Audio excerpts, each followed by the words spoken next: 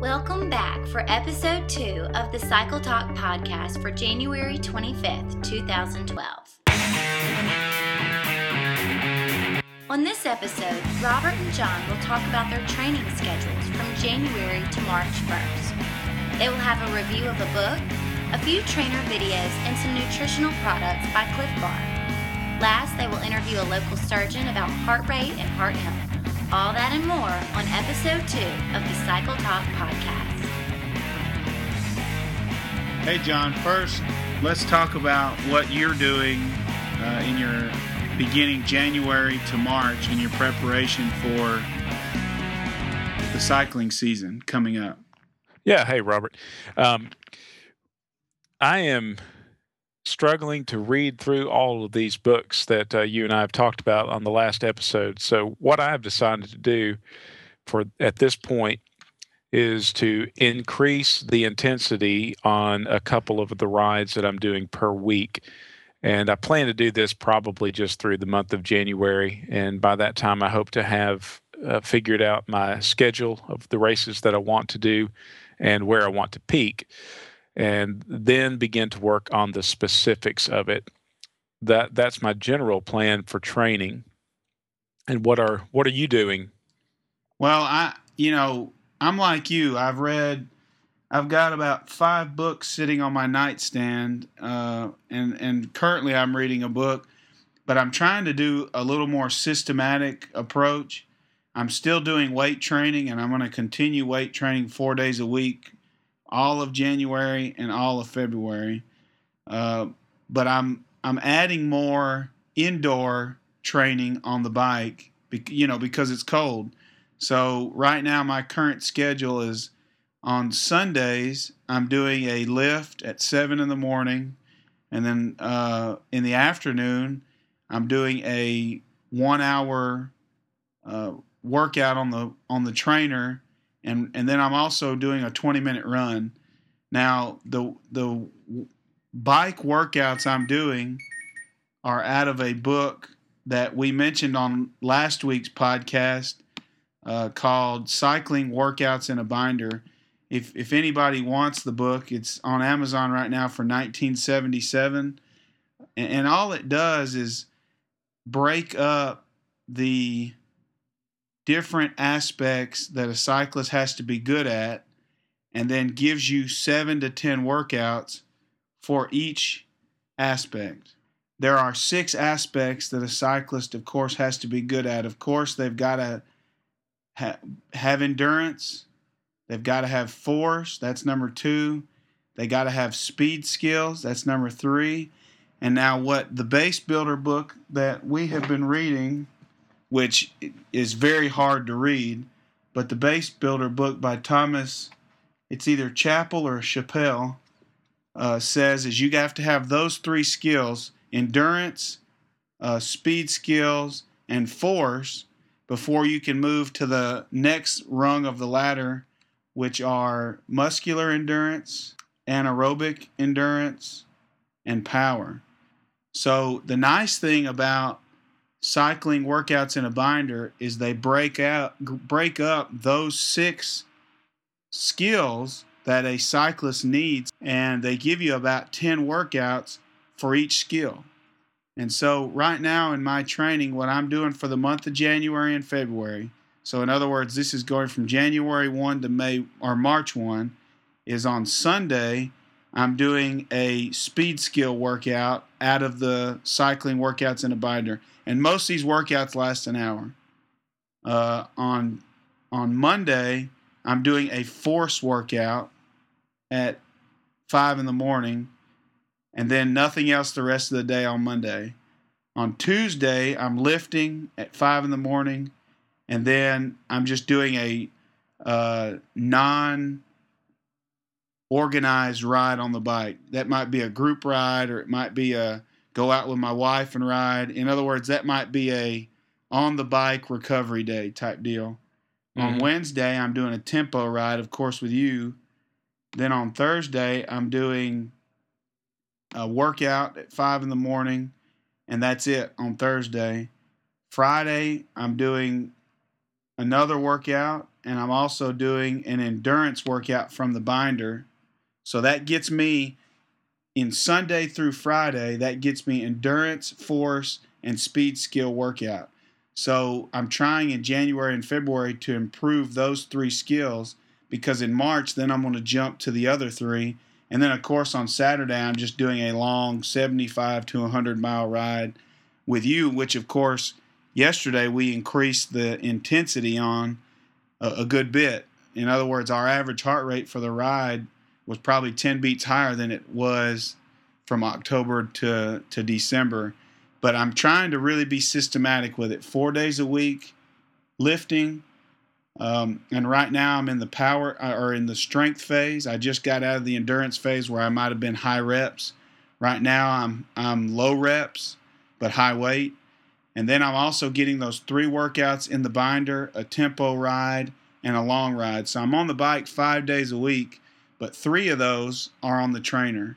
And we'll see. I don't know if this will work or not. And, you know, it also goes into how much should I listen to my body as far as recovery is concerned instead of being so systematic. But at least this I kind of like being on a schedule. Yeah, you are definitely more organized and structured than I am. I guess I'm a free spirit in this. Um, tell me what you mean by endurance and force and speed skills. What exactly do we talked some about endurance, and I think that's kind of self-explanatory. But what about force and speed? Well, I think endurance, and of course, I'm not a professional at this, and all of this comes from the book Base Building for Cyclists and just creating your base. But endurance is a low heart rate, long period ability to sustain. So you remember the first time you got your bike and the first long ride you went on that might have been 30 miles. I remember the first long ride I went on, my wife and I rode 25 miles out and 25 back. But when we got 25 out, we had to lay our bikes on the ground and just lay there on the concrete. We were so worn out, you know, Yeah. and we weren't averaging 14 miles an hour. So endurance is, to me, just the ability to sustain a lower heart rate for a long period of time. And then when you get to force, I think force is it's not power. Okay, force is the ability to jump quickly.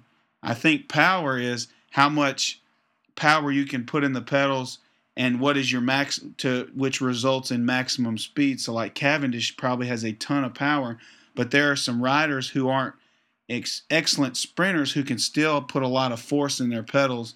So the bottom 3 are building your base.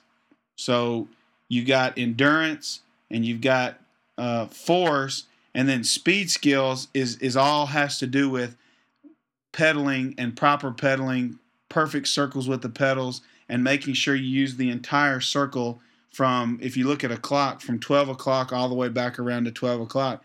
So there's a lot of 1 foot pedaling, which some people don't think 1 foot pedaling is necessary. But I'll tell you on the trainer that there's one of these workouts where you go 2 feet, then you go for a minute, then 1 minute with your right foot, 1 minute with your left foot, and then back 2 feet. You do 3 sets of that.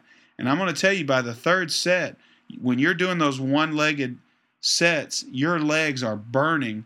And also, it makes you see how hard it is to complete those perfect circles for an entire minute when you're fatigued.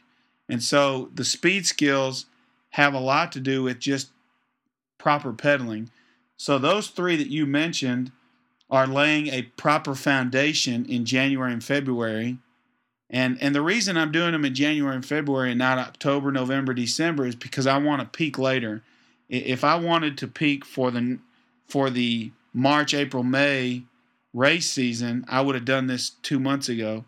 But I would like to begin peaking late May through June and July, and get those 6 to 8 weeks of peak in that time of the year, because I'm a teacher and the school year won't end until May. So racing competitively is going to be a whole lot easier once the summertime comes. Sure, that makes a lot of sense. And I haven't been able the races that I want to enter. Actually, let me back up. The states that I think I want to be racing in, they haven't posted the race schedules for the 2012 season yet, so I don't really know exactly when I ought to peak, and so I haven't really drawn up the race training calendar for the year. Well, and part of that is I know that no matter when the races are, because of the nature of my job, that even if the races were in April and May, I mean in March and April, it's going to be harder for me to attend them. And I know there's going to be races in late May, June, July, and early August. So I'm really trying to focus on that portion of the season and kind of find races that are around me in that time period, because your profession's a little different. You've kind of got some freedom. With mine, I've got freedom. It's just in a different part of the year. Yeah, you got a block of freedom, and I can kind of schedule mine. Yeah, I'm doing training. As far as weight training, I'm not being as regular or consistent as you are doing, but I'm continuing to do that. About two workouts with the weights a week, and I'm just doing basic body weight training still, and adding some dumbbell with that, like single leg squats, adding some dumbbell weight with that. So trying to work the legs out a little bit more. Probably will continue with the dumbbells and body weight resistance through March at least, if not April, and then do some maintenance. But starting to add intensity and a little bit harder. Notice that it's a little bit more sweat on the indoor trainer rides, and Yeah. it's not that easy endurance kind of ride anymore.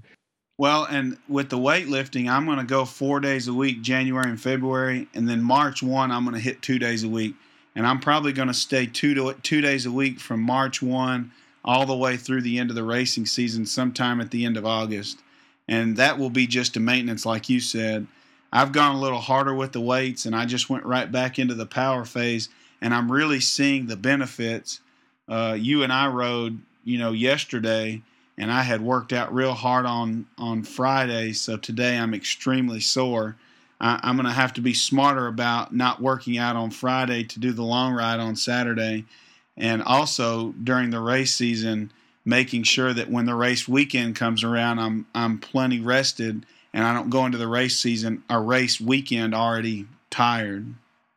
Yeah, I think it's important to again remind the people who listen to our podcast is that we are we're rank amateurs. I mean, we just know a little bit about stuff, and we're trying to learn as much as we can.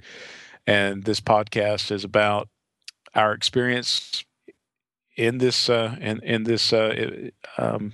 endeavor to try to be able to ride faster and do some racing. You did some races last year. I have not raced a single time, so this will be the very first year that I've ever entered a race.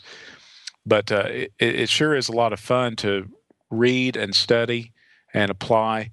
But I just wanted to remind our listeners that we are certainly not pretending to be experts in any of this. This is a learning as we're going. We're just sharing what we have found beneficial to us. One thing I think the listeners will enjoy about this, though, is this is almost like a audio reality show, if you know what I'm saying. In other words, we're going into the race season completely green. Both of us Cat 5s. I've only done one race weekend where I raced a road race, a time trial, and a crit. So that's all I've done. And so the listeners will be able to follow us through that race season. And so as this podcast progresses, by next season, hopefully we will be entering a Cat 4 possibly season if we're good enough for that. And people will, I heard somebody one time say, a wise man learns from somebody else's mistakes. Well, hopefully the people listening to this podcast will have an opportunity that when they're entering their first season after we've completed a year of this podcast, to learn from the mistakes we made so they don't make them themselves, and also to get entertained. Yeah. You mentioned that there a wise man learns from others' experiences. I have been really just swimming in all of this information that I'm reading in Freel, and have felt myself, it feels like, I'm going under in this current of information, and I've stepped back a little bit from reading in Freel's book just because there's so much. And I'm only in chapter, I think, 8, and he hasn't gotten to the specifics yet. But there's just so much information that I found myself saying, I don't know where to start in all of this. So I backed up a little bit further, and I'm reading an old book now called Bicycle Road Racing.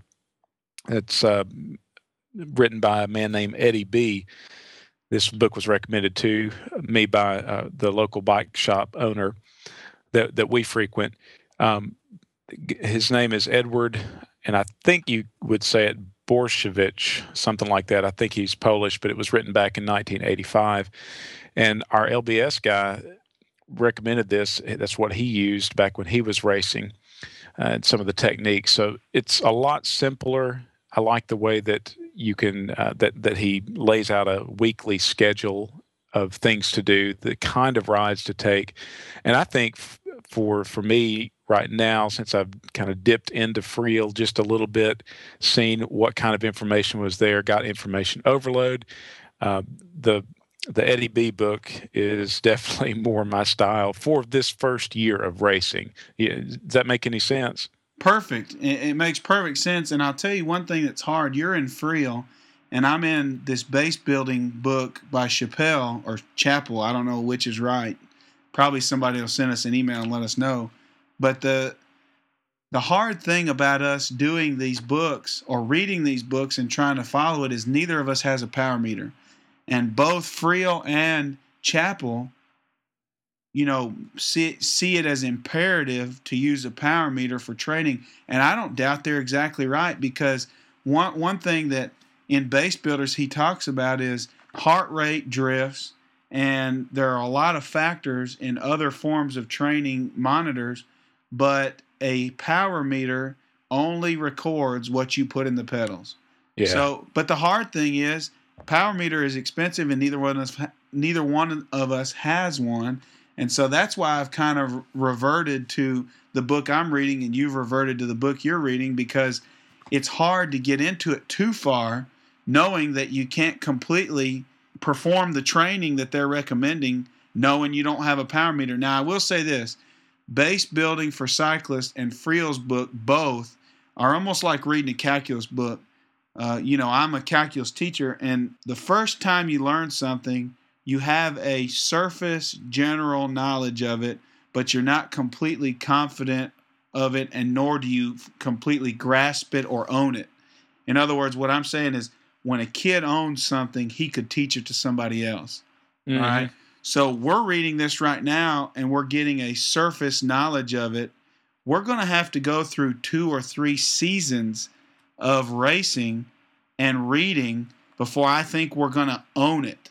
And one thing, I was talking to another cyclist, he said your third racing season is the one where the light always comes on. For all the cyclists, the third racing season is where they go, okay, I get it now. Yeah, and the thing that I went back to in thinking about this is that there have been cyclists that have raced without power meters, and they have trained without power meters, and they have won without power meters. Absolutely. So, I mean, it's if you go back to basics, you're just pushing those pedals around as hard as you can at the right time. That's the essence of it. So for me, I'd love to have a power meter, and I know you would too. Well, that's good. That's got our listeners, I think, have a good idea of what we're trying to do with our training. Sure. Let me recommend real quick 2 books. Books that were given to me that are, if you're just a beginner, you just bought your bike and you're thinking about racing, which that's where I was about 6 months ago. The first one's called The Complete Book of Long Distance and Competitive Cycling. And you can get it on Amazon for about $5. It's by Tom Doughty. And the second one is called Beginning Bicycle Racing by Fred Matheny.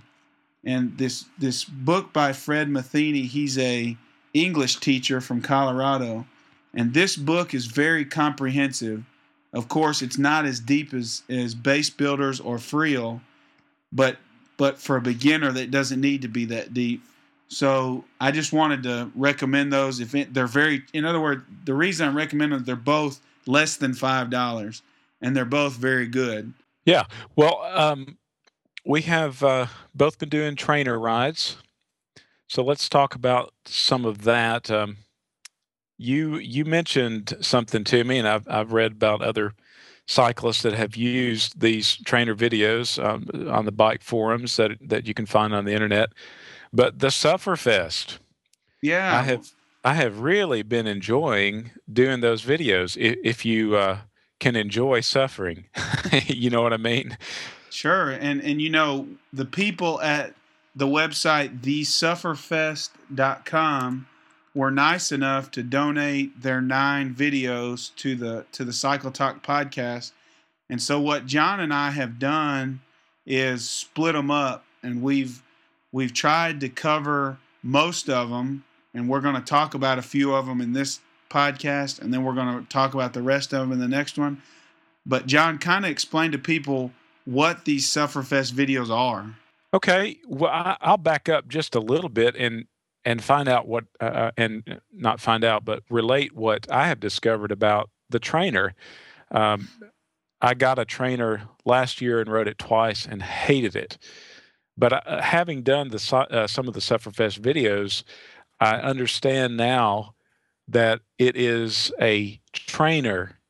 And so what that means is that we don't ride the trainer because we like to ride. We go riding outside, for a ride, but we're on the trainer because we are training ourselves. We want to go somewhere with our racing or our speed or whatever.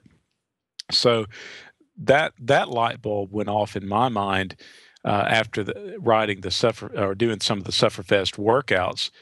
I'm training for something. I've got a goal, and so that made a world of difference in how I feel about using the trainer. It just I love it now, and the Sufferfest videos have they've really just turned me on to what a trainer can do and what the videos are all about. It's basically just a way to do certain types of interval workouts, but they set them to good music, and you get to watch clips of races, actual pro level races, some of the tours, major tours, along with good music. It tells you when to do your maximum effort. All that kind of stuff is given to you, instructions written on the screen. But I've just really started loving doing the trainers. Obviously, I'd rather be outside and riding. We all would, but when it's so cold and windy in the wintertime, it's great to have the trainer.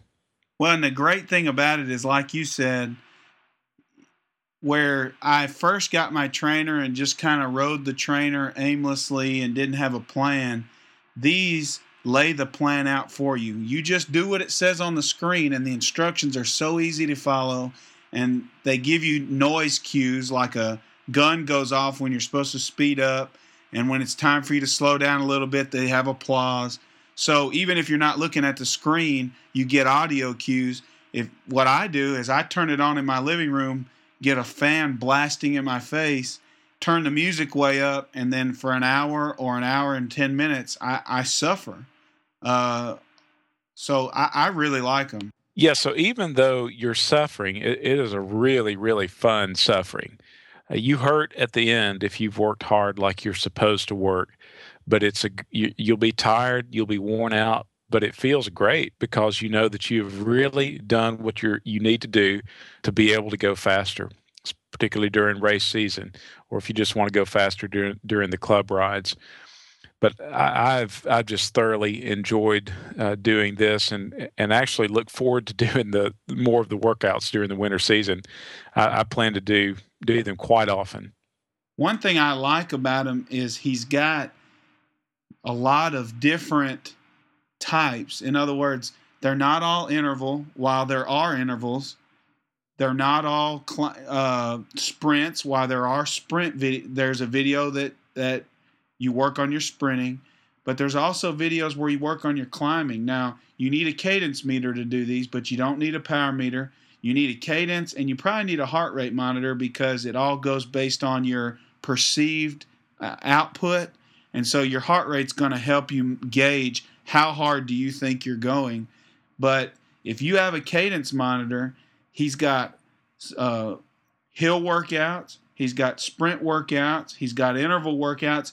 So if you buy the whole set of videos, you can get any type of workout sitting right there on your trainer in your living room or your garage if it's too cold outside to do all this stuff. Yeah. Well, let's talk about some of the ones that we have done and real quickly kind of give an overview of, well, I guess maybe our listeners can go to the sufferfest.com and get the overview, but let's talk about some of the ones that we have done. We split up these videos and we're going to do about half. How many did you get to do? I've done 3 so far, and the 3 I've done, I purposefully chose and I've kind of repeated them. In other words, I hadn't stepped out to the others because I want to wait until I feel like it's that part of the training season to do them. My favorite one, especially for kind of the off season, is the hunted, and you and I both did it. But I'll tell you, the one that will kick your butt, that's fun, is called the revolver. And so what the revolver is a 4-minute warm up, 1:30 at tempo, then 2 minutes at a higher than tempo heart rate. So for me, my tempo heart rate's going to be somewhere 150 to 155. Then you're going above that, so maybe 160. And then you do 15 1-minute intervals at either 9/10 of your maximum effort or full 10-10, which is just as hard as you can go. And when I did this one, I'm talking about my legs came out of this feeling just as heavy and big and thick and full of lactic acid as you can imagine. And so I finished my 15 by 1-minute intervals. And I'll tell you, at the 9th interval, I said, I'm quitting. I can't do this anymore. But something inside of you says, no, just stick with it. And when I finished it, I was so happy I finished it. And then you have a 4-minute cool down. But like you say, the music they put to it, the video they put to it, and then they're pushing you. Because I'll be honest with you, these videos push me harder on the trainer than I would probably push myself. Yes, I've noticed that as well. And I do feel quite comfortable to push harder on the trainer just because you don't have to worry about traffic or falling off the bike. If you do lapse into unconsciousness, you're just going to fall on the carpet. So, you'll wake up when you hit the ground. That's a real good point. So yeah, what's one that you've done? Well, I've done 4 also. I think we did the hunted, the one that's called the hunted. We both have done that one. I've done downward spiral. Let me pull up on their website, downward spirals. You got a 10-minute warm up, and then you do a 2-minute interval with 2-minute recovery, a 1:45 interval with a 1:45 recovery, all the way down to 15 seconds like that. So tell us about that one. How'd it go? That was a hard one for me, but I really think it's going to be a workout that I'll do a lot of because I need that kind of method to build power for racing. That's just what I'll need when I think about the abilities that I've got and my limiters. I really will have to do quite a bit of that. Yeah, this one's good. I think I haven't done this one yet, but I think this is going to be the next one I do. The nice thing about it is the intervals aren't long. I mean, 2-minute interval with a 2-minute recovery, and then you go 1:45, and then 1:30, and then 1:15, all the way to 15 seconds. That looks like a good one. Yeah. The one that was the hardest that I've done so far is Local Hero. I had no idea how hard that was going to be. What really I should have done, I should have had some energy gel that was near the trainer that I could take somewhere during the midpoint of the ride, because I totally ran out of energy. I mean, it is a hard workout. We have 3 by 6 minute pyramids, 6 by 3 minute tempo and power laps, and then at the end you've got 4 30-second sprints. And by the next to last sprint, I was thinking, I can't do it. Can't do it. I just didn't have anything left. I Man, mean, I kept on pedaling, but it wasn't a sprint, well, these pyramids are brutal. A minute at 7/10 effort, then a minute at 7.5/10, and then 2 minutes at 8/10, and then you go back 7.5 and 7. Now you said that there were 30-second sprints. Yeah, it's at the end. Wow. Yeah, and they've got those one right after the next. But if any of our listeners try to do that one, I mean, I liked it, but I needed something to eat during the middle or some gel or something. So that sounds brutal. The one that I like for hill workouts is called the Hunted. In this one, now there's long intervals that I don't really like, but my weakness is climbing. And so this one has a 6-minute, 30-second warm up. Then they go with a 30-second attack, which basically you're sprinting. And then you've got a 5-minute solo breakaway where you're basically acting like you've broken away from the group and you're tempo riding. After you've done that, that's 12 minutes of riding. They put you on a 20-minute climb. And the way they do that is they tell you to go at a 70 cadence or 65 cadence. I can't remember. So you lower your cadence, you increase the resistance, so your legs are burning the whole time, just like a climb. But what was hard about it is every 2 or 3 minutes, in the video, somebody will try to break away from the group in the climb, and so you'll have to pedal harder at a higher cadence to catch up, and then you can relax. And then someone will break away, and you have to pedal harder to catch up, and then relax. So I'm telling you, after that 20-minute climb, I was dead. And then they give you a 4-minute downhill, which you're pedaling at over 100 cadence, but it's very little resistance. And then at the end, you do intervals. And so that was a hard workout. I enjoyed that one. I did that one as well, and that was a favorite. But it really it matches the cycling abilities that I've got. I mean, I'm more of an endurance and climber, so I mean it fit where I'm at, and so I really liked it. I'll do that one again. It was fun. Well, and you are a climber, so I can see where that one was right up your alley. If you're going to do indoor riding, if you have to stay in during the winter, which most of us, I guess, do, except those of us that live in Florida or California, if you're lucky enough to be there, you wouldn't have to do a whole lot of trainer rides. But I mean, I'm in Mississippi, so it doesn't get extremely cold, but there's a good bit of days when you have wind and you have rain, and sometimes you just don't feel like getting out in that. Yeah, I definitely recommend it too. Again, the website is thesufferfest.com. They're on Facebook and they're also on Twitter. David is kind of the founder of it, and I do appreciate him donating those over to us. That way we could kind of try them out. Yeah, that's very nice. Thanks, David. Hey, John, real quick, I'd like if we could just take 2 or 3 minutes to talk about recovery. In all the books we've read, they talk a lot about not overtraining, and I think the key to not overtraining is recovery. One quote from Graham Obrey's book that I recently got is called. He says here, "Training is bad for you. Training followed by rest and proper nutrition is good for and will make you better prepared for the event you're training for."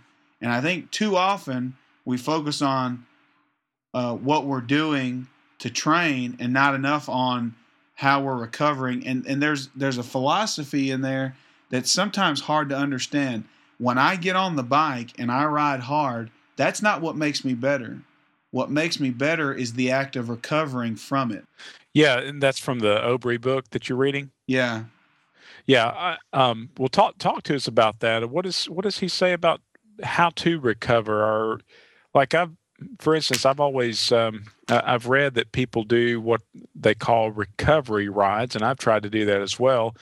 When after a hard ride that you've done during the week, or if you had a weekend of racing, people will take, say, Monday, and they'll go out and ride maybe 30 minutes, maybe an hour at a really low pace, particularly like in zone one for their heart rate. So does he recommend doing that? Yeah, the whole first chapter is about the way that in the time he was racing, he was beginning to question the normal school of thought in cycling, which is if you're going to be good, you got to ride 7 days a week, as many miles as you can get in. So if you can do 7 centuries a week, you're going to be better than the guy who doesn't do 7 centuries a week. And Obery gives a great analogy. He says, imagine you're a carpenter and you have a sledgehammer in your hand and you beat, you're tearing something down and you're using the sledgehammer to tear it down and you begin to develop blisters. Well, cyclists for some reason have this idea, well, my body will adapt to these blisters on my hand if I begin to hammer harder. So they hammer harder. Well, in that school of thought, before long, you're going to be bleeding. Your hands are going to be bloody and a mess. He says, but when they begin to blister, if you'll take the next day off and when they've calloused, you might be able to go back and work harder the next time and hammer harder using that sledgehammer. And he said, cycling's no different.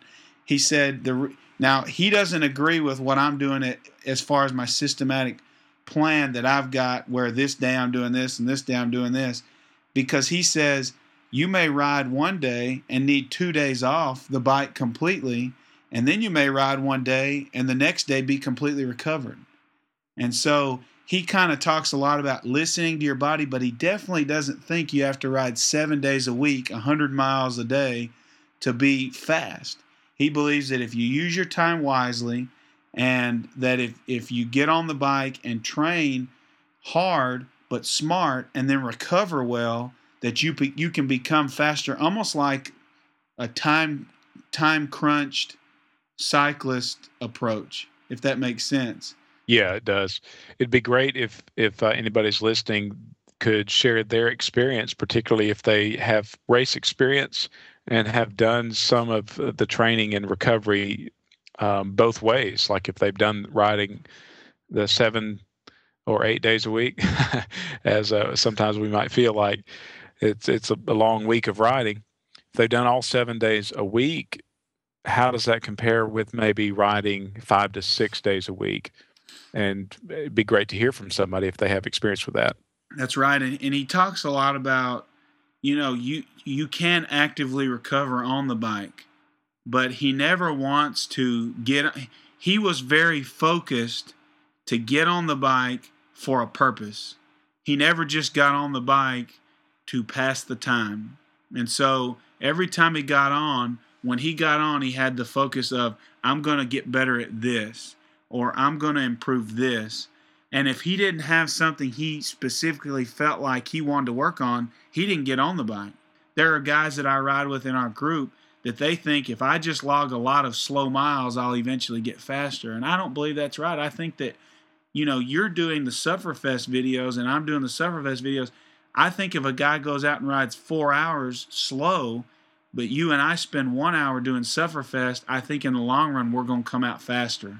Because you're working on specific things, you're never going to get fast unless you push yourself farther and faster than you've been previously, and then allow yourself to recover the proper recovery time. And if you think about the concept of the hammer being in your hand, the sledgehammer, you have to blister your body before it can callus. Sure. Yeah, and back to how we started the program, talking about our training, what we're doing from January through March. That's basically what I'm doing is kind of the same thing as the off-season stuff we talked about last time, just increasing the intensity somewhat on the rides a couple days a week, but not pushing it on my recovery days at all.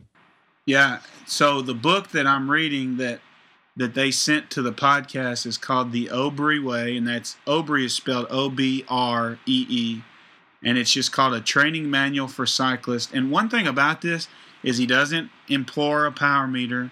It's very simple. I mean, anybody can do it. Now, he's got some specifics on the type of trainer you need, because what he does is he uses your trainer as a cannon or a measuring stick of your ability. And so you use your trainer to measure how you're improving. And so he's real picky on the type trainer you use because he wants it to be very accurate. And the website is obree.com. That's obree.com. If you want to order the book, it says it's 30 euros. So I don't know how many dollars, probably $35 or something like that. But I'm about halfway through it. I definitely recommend it. It's very good. Sounds great. Well, we've got another review of some Cliff products. So why don't you tell us what we got, and we sort of split those up and tried them. Yeah, we were fortunate enough. Cliff Bar sent us some regular Cliff Bars. I think they sent peanut butter, white chocolate macadamia nut, and coconut. And then they also sent us some Cliff Shot blocks. So what John and I did was we took the box and split it 50-50, and on one ride we said, okay, we're only going to the only thing we're going to eat are these Cliff Bars and Cliff blocks, and see how it goes. So what did you think about them, John? I've got my favorite flavors of Cliff, but I like the ones that they sent, and I can't remember exactly which ones they were, but really I think I've enjoyed every one of the Cliff products that I've tried as far as the taste goes. I do have favorites. I tend to gravitate toward chocolate because I like chocolate. But all of them, they do what they need to do, which is give you nutrition on the ride. But really like the Cliff Shot blocks, especially ones with caffeine. Love caffeine, got to have it. Yeah, I'll say this. If you're out there and you do long rides and you don't have some sort of goo or other type product to kind of get you through the ride, man, I would definitely recommend these Cliff Shot blocks. They taste great. And like John and I do a regular 75-mile Saturday ride, and I generally don't eat all the way down because I've eaten breakfast, and I don't even usually in the winter drink anything. For some reason, I just don't begin eating and drinking till we actually get there. But when we get there, I always eat and drink something. Well, on this ride, I had a Cliff Shot block, which it has 6 little blocks in it. And like you said, most of them contain caffeine. And then I had a Cliff Bar.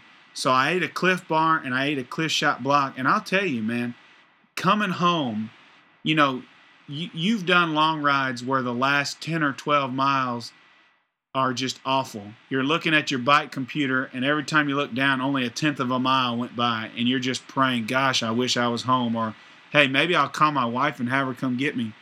But these Cliff Shot blocks, I never felt that way. I remember the ride we did with these blocks. When we got to the end, I turned to you and I said, I can't believe it's already over. Yeah. I don't know if you remember that, but some people say, well, I'm not going to eat that type of stuff, or nutrition's not really important.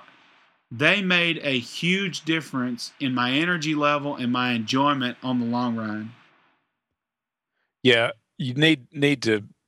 It's a learning process. Each cyclist has to find out what works for him as far as nutrition goes, what works for him on a long ride or a short ride, it just takes experience to try different products and see what works. I do think that the shot blocks will not be as convenient. I mean, you wouldn't want to take that on a race. I wouldn't, because you've got to open a package. I mean, we'll be doing gels and stuff, primarily liquid nutrition then. But for just riding around long group rides, I think are fantastic. Well, and I'll tell you where the shot blocks will be good are, centuries, group rides, that are longer, and also even group rides that are like we do our normal Tuesday night group ride that is pretty fast. Right before you get out of the car, like when you're driving to the group ride, maybe a cliff shot block would be good for the ride. And I'll tell you another place too is some of the race I did last season. We did the time trial at 8 in the morning, and then the road race was at 3 in the afternoon. So it might be something good in between there along with your lunch. And I remember we've got a guy in our group who he rides his bike to lose weight. And the caloric content was not very high. And this kind of gives you the most bang for your buck as far as calories are concerned. And it's good for you. All the Cliff products seem to be, if not 100% organic, close. And so I would highly recommend the shot blocks. I know it's their newest product, but man, at least everybody ought to try them. Yeah, definitely, and I'm glad you mentioned that about them being organic, mostly organic, because that's really important to me, and it's definitely the way to go. But you're getting good nutrition as well as the energy. Yeah, so I liked them. And I've recommended our book, the Obry Way is the name of it, and you can get it at obry.com. And I also recommended cycling workouts in a binder, which you can get on Amazon for $19.77. A movie also, if you have Netflix, it's on the instant streaming. It's called Ride the Divide. It's not a road cycling movie, but it's a movie about mountain bikers who have a mountain bike race from Canada to Mexico. And it's completely self-supported as part of the rules. It can't be supported. So, of course, they're carrying everything on their bikes. When they need something to eat, they get out their debit card and stop at a gas station. It's a really cool movie, and if you've got Netflix streaming, of course, you can watch it for free. So I'd highly recommend that. One other thing is somebody recommended to me the website Strava.com. That's Strava.com. And I tried it on our ride yesterday, and the app for the iPhone is much better than the Map My Ride app. So if anybody out there is looking for a Map My Ride type website, this one is for cyclists specific. And the best feature was, Map My Ride, it records the entire ride, whether you're moving or not. Strava was cool. When we were sitting still, it quit recording. So it showed on the iPhone when I finished the ride, riding time and total time. So it only averaged in for my average speed the actual riding time, which Map My Ride doesn't do that. So that was nice. Okay, I have a Strava account, but I really have not used the website like I should and haven't looked at it that closely. I think I've uploaded all the rides from December of last year and the ones that I've done this year. But we'll definitely look into that. Cool. So, John, for this segment of the show, we've got a local surgeon who's a marathoner, big time runner, and triathlete, also a member of our cycling club. So, I'd like to welcome Dr. HF to the show. How are you? I'm good, John. How are you? Good. Doing well. Appreciate you coming on with us.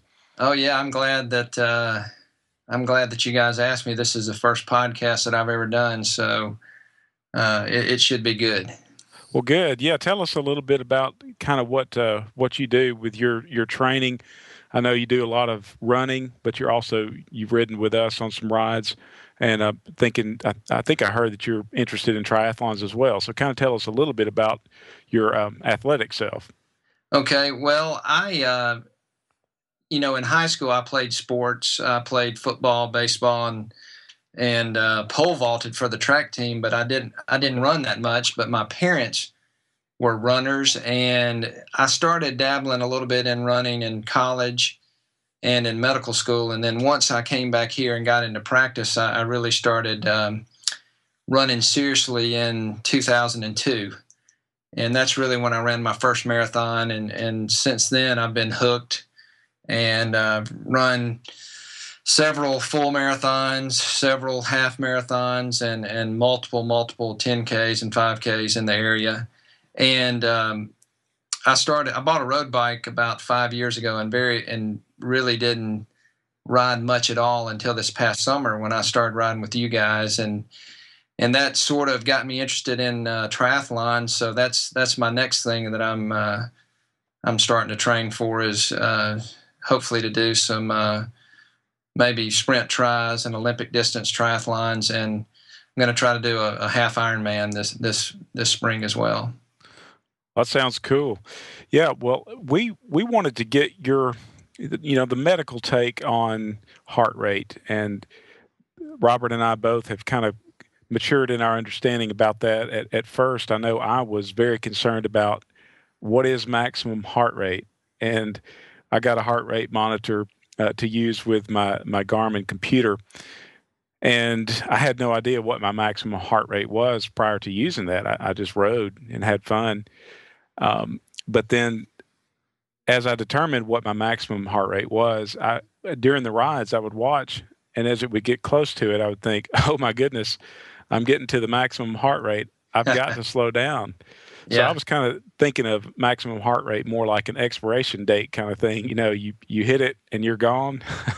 So we just want to get the lowdown on heart rate and find out what is that and what does it mean for endurance athletes. So kind of just take off wherever you want to go, and then I've got some more questions about specific training issues. All righty. Well, when it comes to heart rate training, you can make it as complicated as you want to make it, or you can make it as simple. And I certainly prefer the simple route. And your first question with regards to maximum heart rate, each individual has a maximum heart rate, and what that is the fastest that your heart can beat. And a lot of that is determined genetically. For instance, you may have two world-class marathon runners and who are equally fit, and one guy, his maximum heart rate may be 195, and you may have another guy, his maximum heart rate may be 185. Now, that doesn't mean that the guy with a maximum heart rate of 195 is more fit. It just means that's the way he's wired. Mm-hmm. And there are several ways that you can determine your maximum heart rate. There are several formulas out there that are based on your age, and I've seen 220 minus your age, or 220 minus half your age, and adding some other factors in there. But really, the best way to determine your maximum heart rate is to get out there and do, if you're a runner, get out there and do a hill workout where you're doing about 5 all-out hill repeats, and with your heart rate monitor on. And if the fastest that you see your heart rate get up to is 187, well, that's your maximum heart rate. You guys at Cycle, you guys could do a real hard interval workout and just look at your monitor. If you were using a formula and you determine that your maximum heart rate is 182, and you get out there during a hard hill workout or a hard interval workout and you see your heart rate at 187, well, that's your maximum heart rate. And so the best way is just to get out there and do a workout to find out what your maximum heart rate is, and then set up your training zones based on that maximum heart rate. So let me ask you this real quick. Is it bad for you to actually enter that maximum area?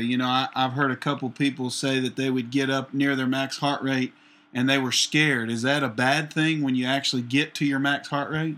Well, I don't think it's necessarily a bad thing, but is what you need to do. You need to be smart with your training. Yes, there are some aspects of training where you want to train at 90 to 95% of your maximum heart rate, while there are other workouts where you want to train at 70% or less, and it just depends on the goal of your workout. Now, you don't need to go out and do every single workout at your maximum heart rate, because you can't maintain that pace for very long. So it's not dangerous to get it up there that high, but you certainly don't want to keep it up there that long.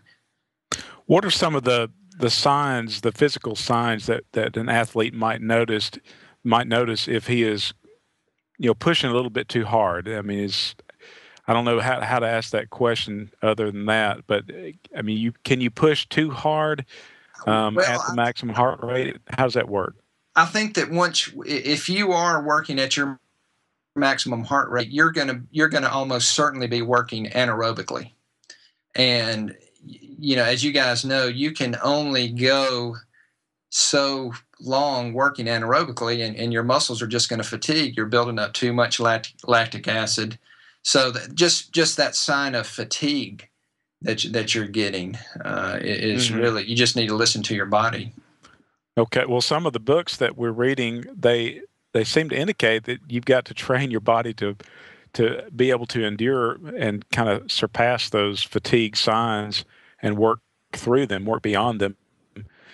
So is there anything like, I mean, if you feel lightheaded, that kind of stuff, is that a sign that you need to slow down? If you ever started feeling dizzy, lightheaded, you certainly need to stop. Now, you can train your body to become more efficient working at that heart rate, and you can maintain that pace or that level of heart rate for longer amounts of time.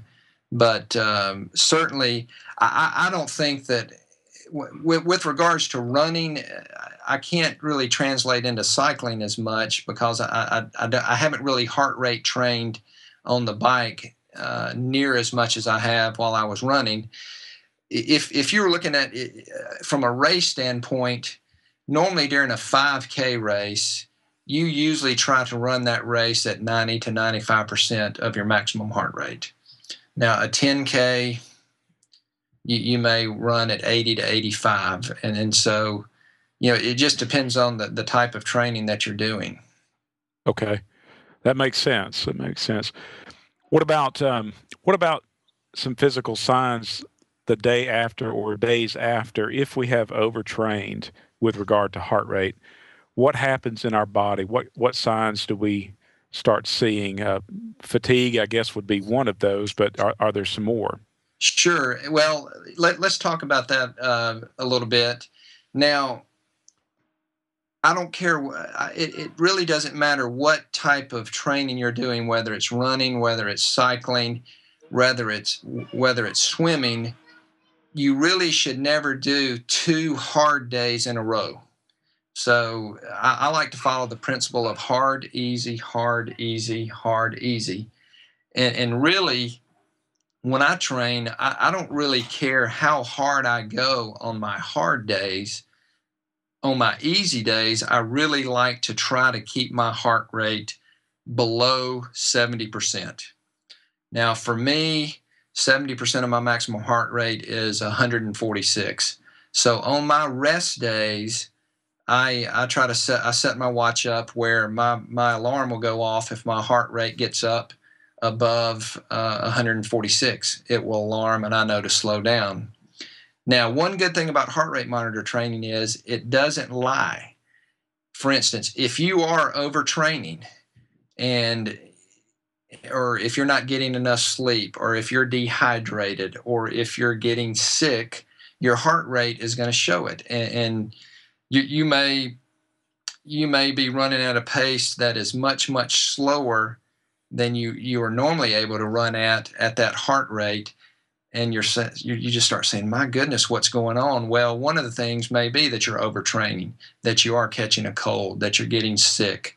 Another thing that you can do for the next day is measure your resting heart rate.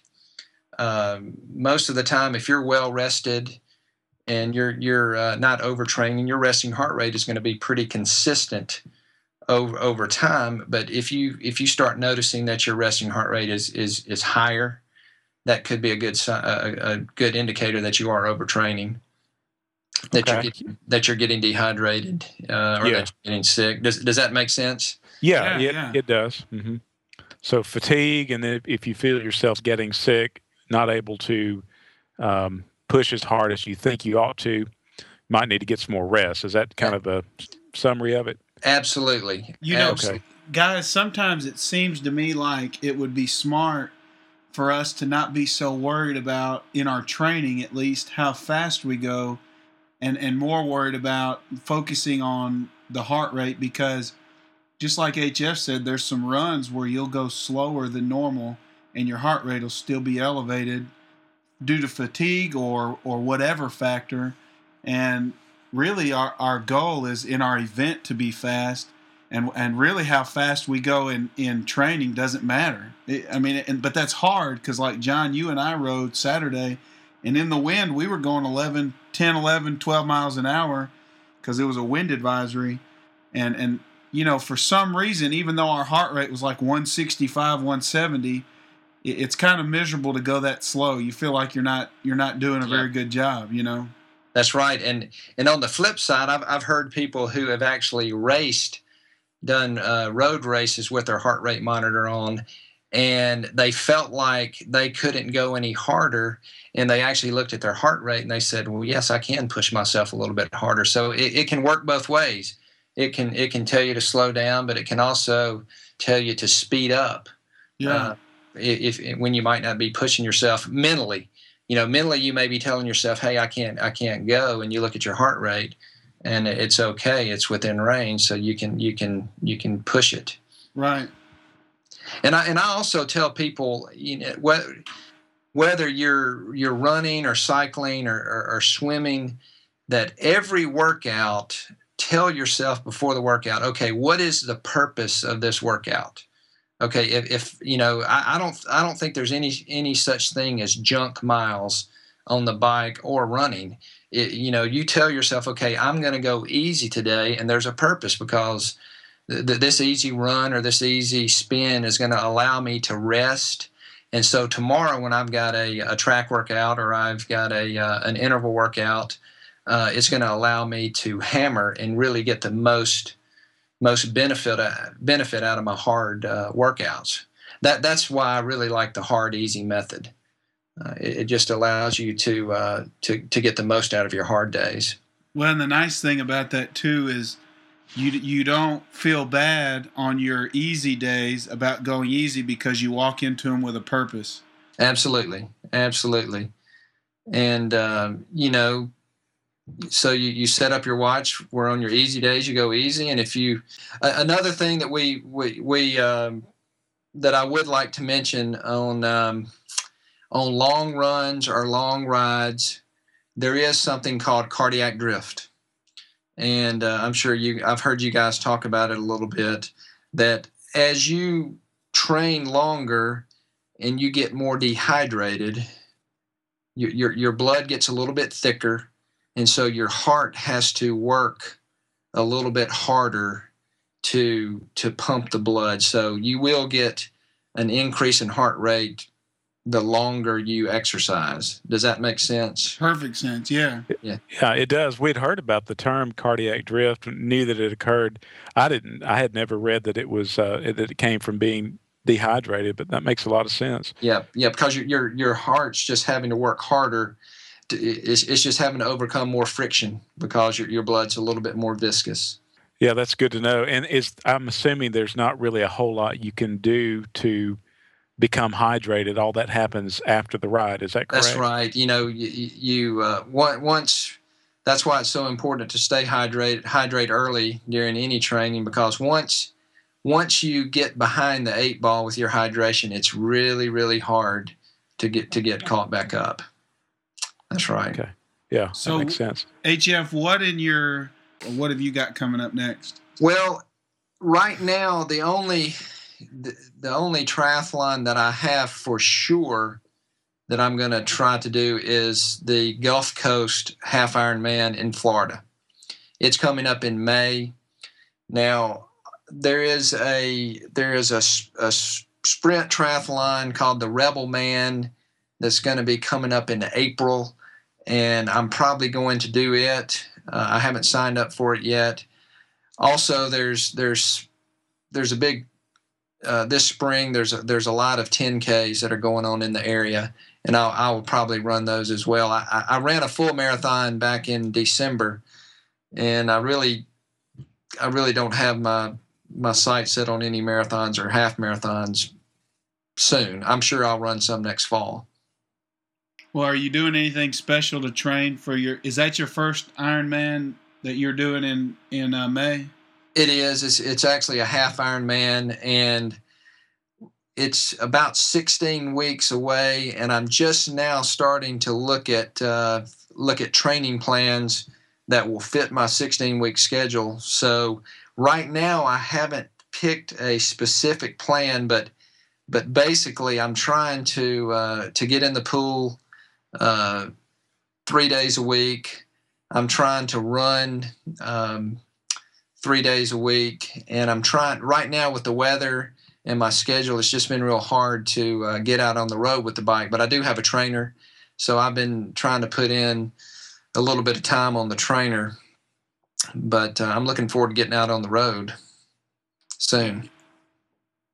I have another question too about heart health, and what is there any kind of particular physical exam that an athlete should get before they start bicycle racing? I mean, like in our case, you're familiar sort of with our riding abilities and what we can do. I mean, should we be concerned? Obviously, our heart's beating and we're still here, but so we must be in pretty good shape, right? But there's probably more to it than that. Any kind of physical exam in particular? Well, I think that in general, anybody before they start any type of training program, you should get a good physical from your local physician, primary care provider, and for somebody who's young, who's in their teens and 20s, that may be nothing more than listening to your heart, listening to your lungs, feeling your pulses, and doing a pretty simple exam. Now, when I'm over 40, and once you get to be over 40, you should be going to the doctor every year anyway. And I think that if somebody asked me, hey, I'm 42 and I'm thinking about running a marathon, what do you think about that? And I'd say, well, you probably should maybe get a baseline EKG, just to make sure that there's nothing, any type of arrhythmia that may be trying to show itself that we might not know about. But I think for the most part, just a good physical exam and make sure your doctor listens to your heart, listens to your lungs, feels your pulses, and things like that. Okay, good to know. Now, you were telling me that you're thinking about getting a new bike. Kind of tell us about that real quick. Well, yes. Right now, I have a road bike, and it's a Specialized, and I've never really ridden with aero bars, and so now that I'm getting into triathlon, I really am wanting to get a triathlon bike, and there's just so many different types of bikes out there. It can almost be overwhelming. So I've kind of narrowed it down to 2 or 3 different types, and within my price range, and so I'm really looking forward to that. And hopefully over the next few weeks, I'll make that purchase. Yeah, well, HF, I look forward to you getting your bike too, and I look forward to riding it with you. On behalf of John and I'd like to thank you for coming onto the podcast. We really enjoyed it. Absolutely. And guys, I sure do appreciate it. John and Robert, it's been a pleasure. Yeah, thanks, HF. It's been great. Appreciate it. Hopefully we can make this a regular thing. Let's do it. Well, thanks for joining us for this episode of the CycleTalk podcast. We encourage you to ride hard, ride fast, and ride smart. Go ahead.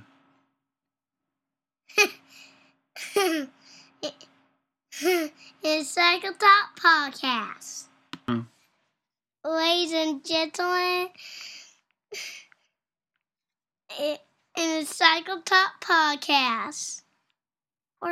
Yeah, why don't you say congratulations? Congratulations in the CycleTalk podcast. Congratulations. You found the CycleTalk podcast. For January 15. 2012.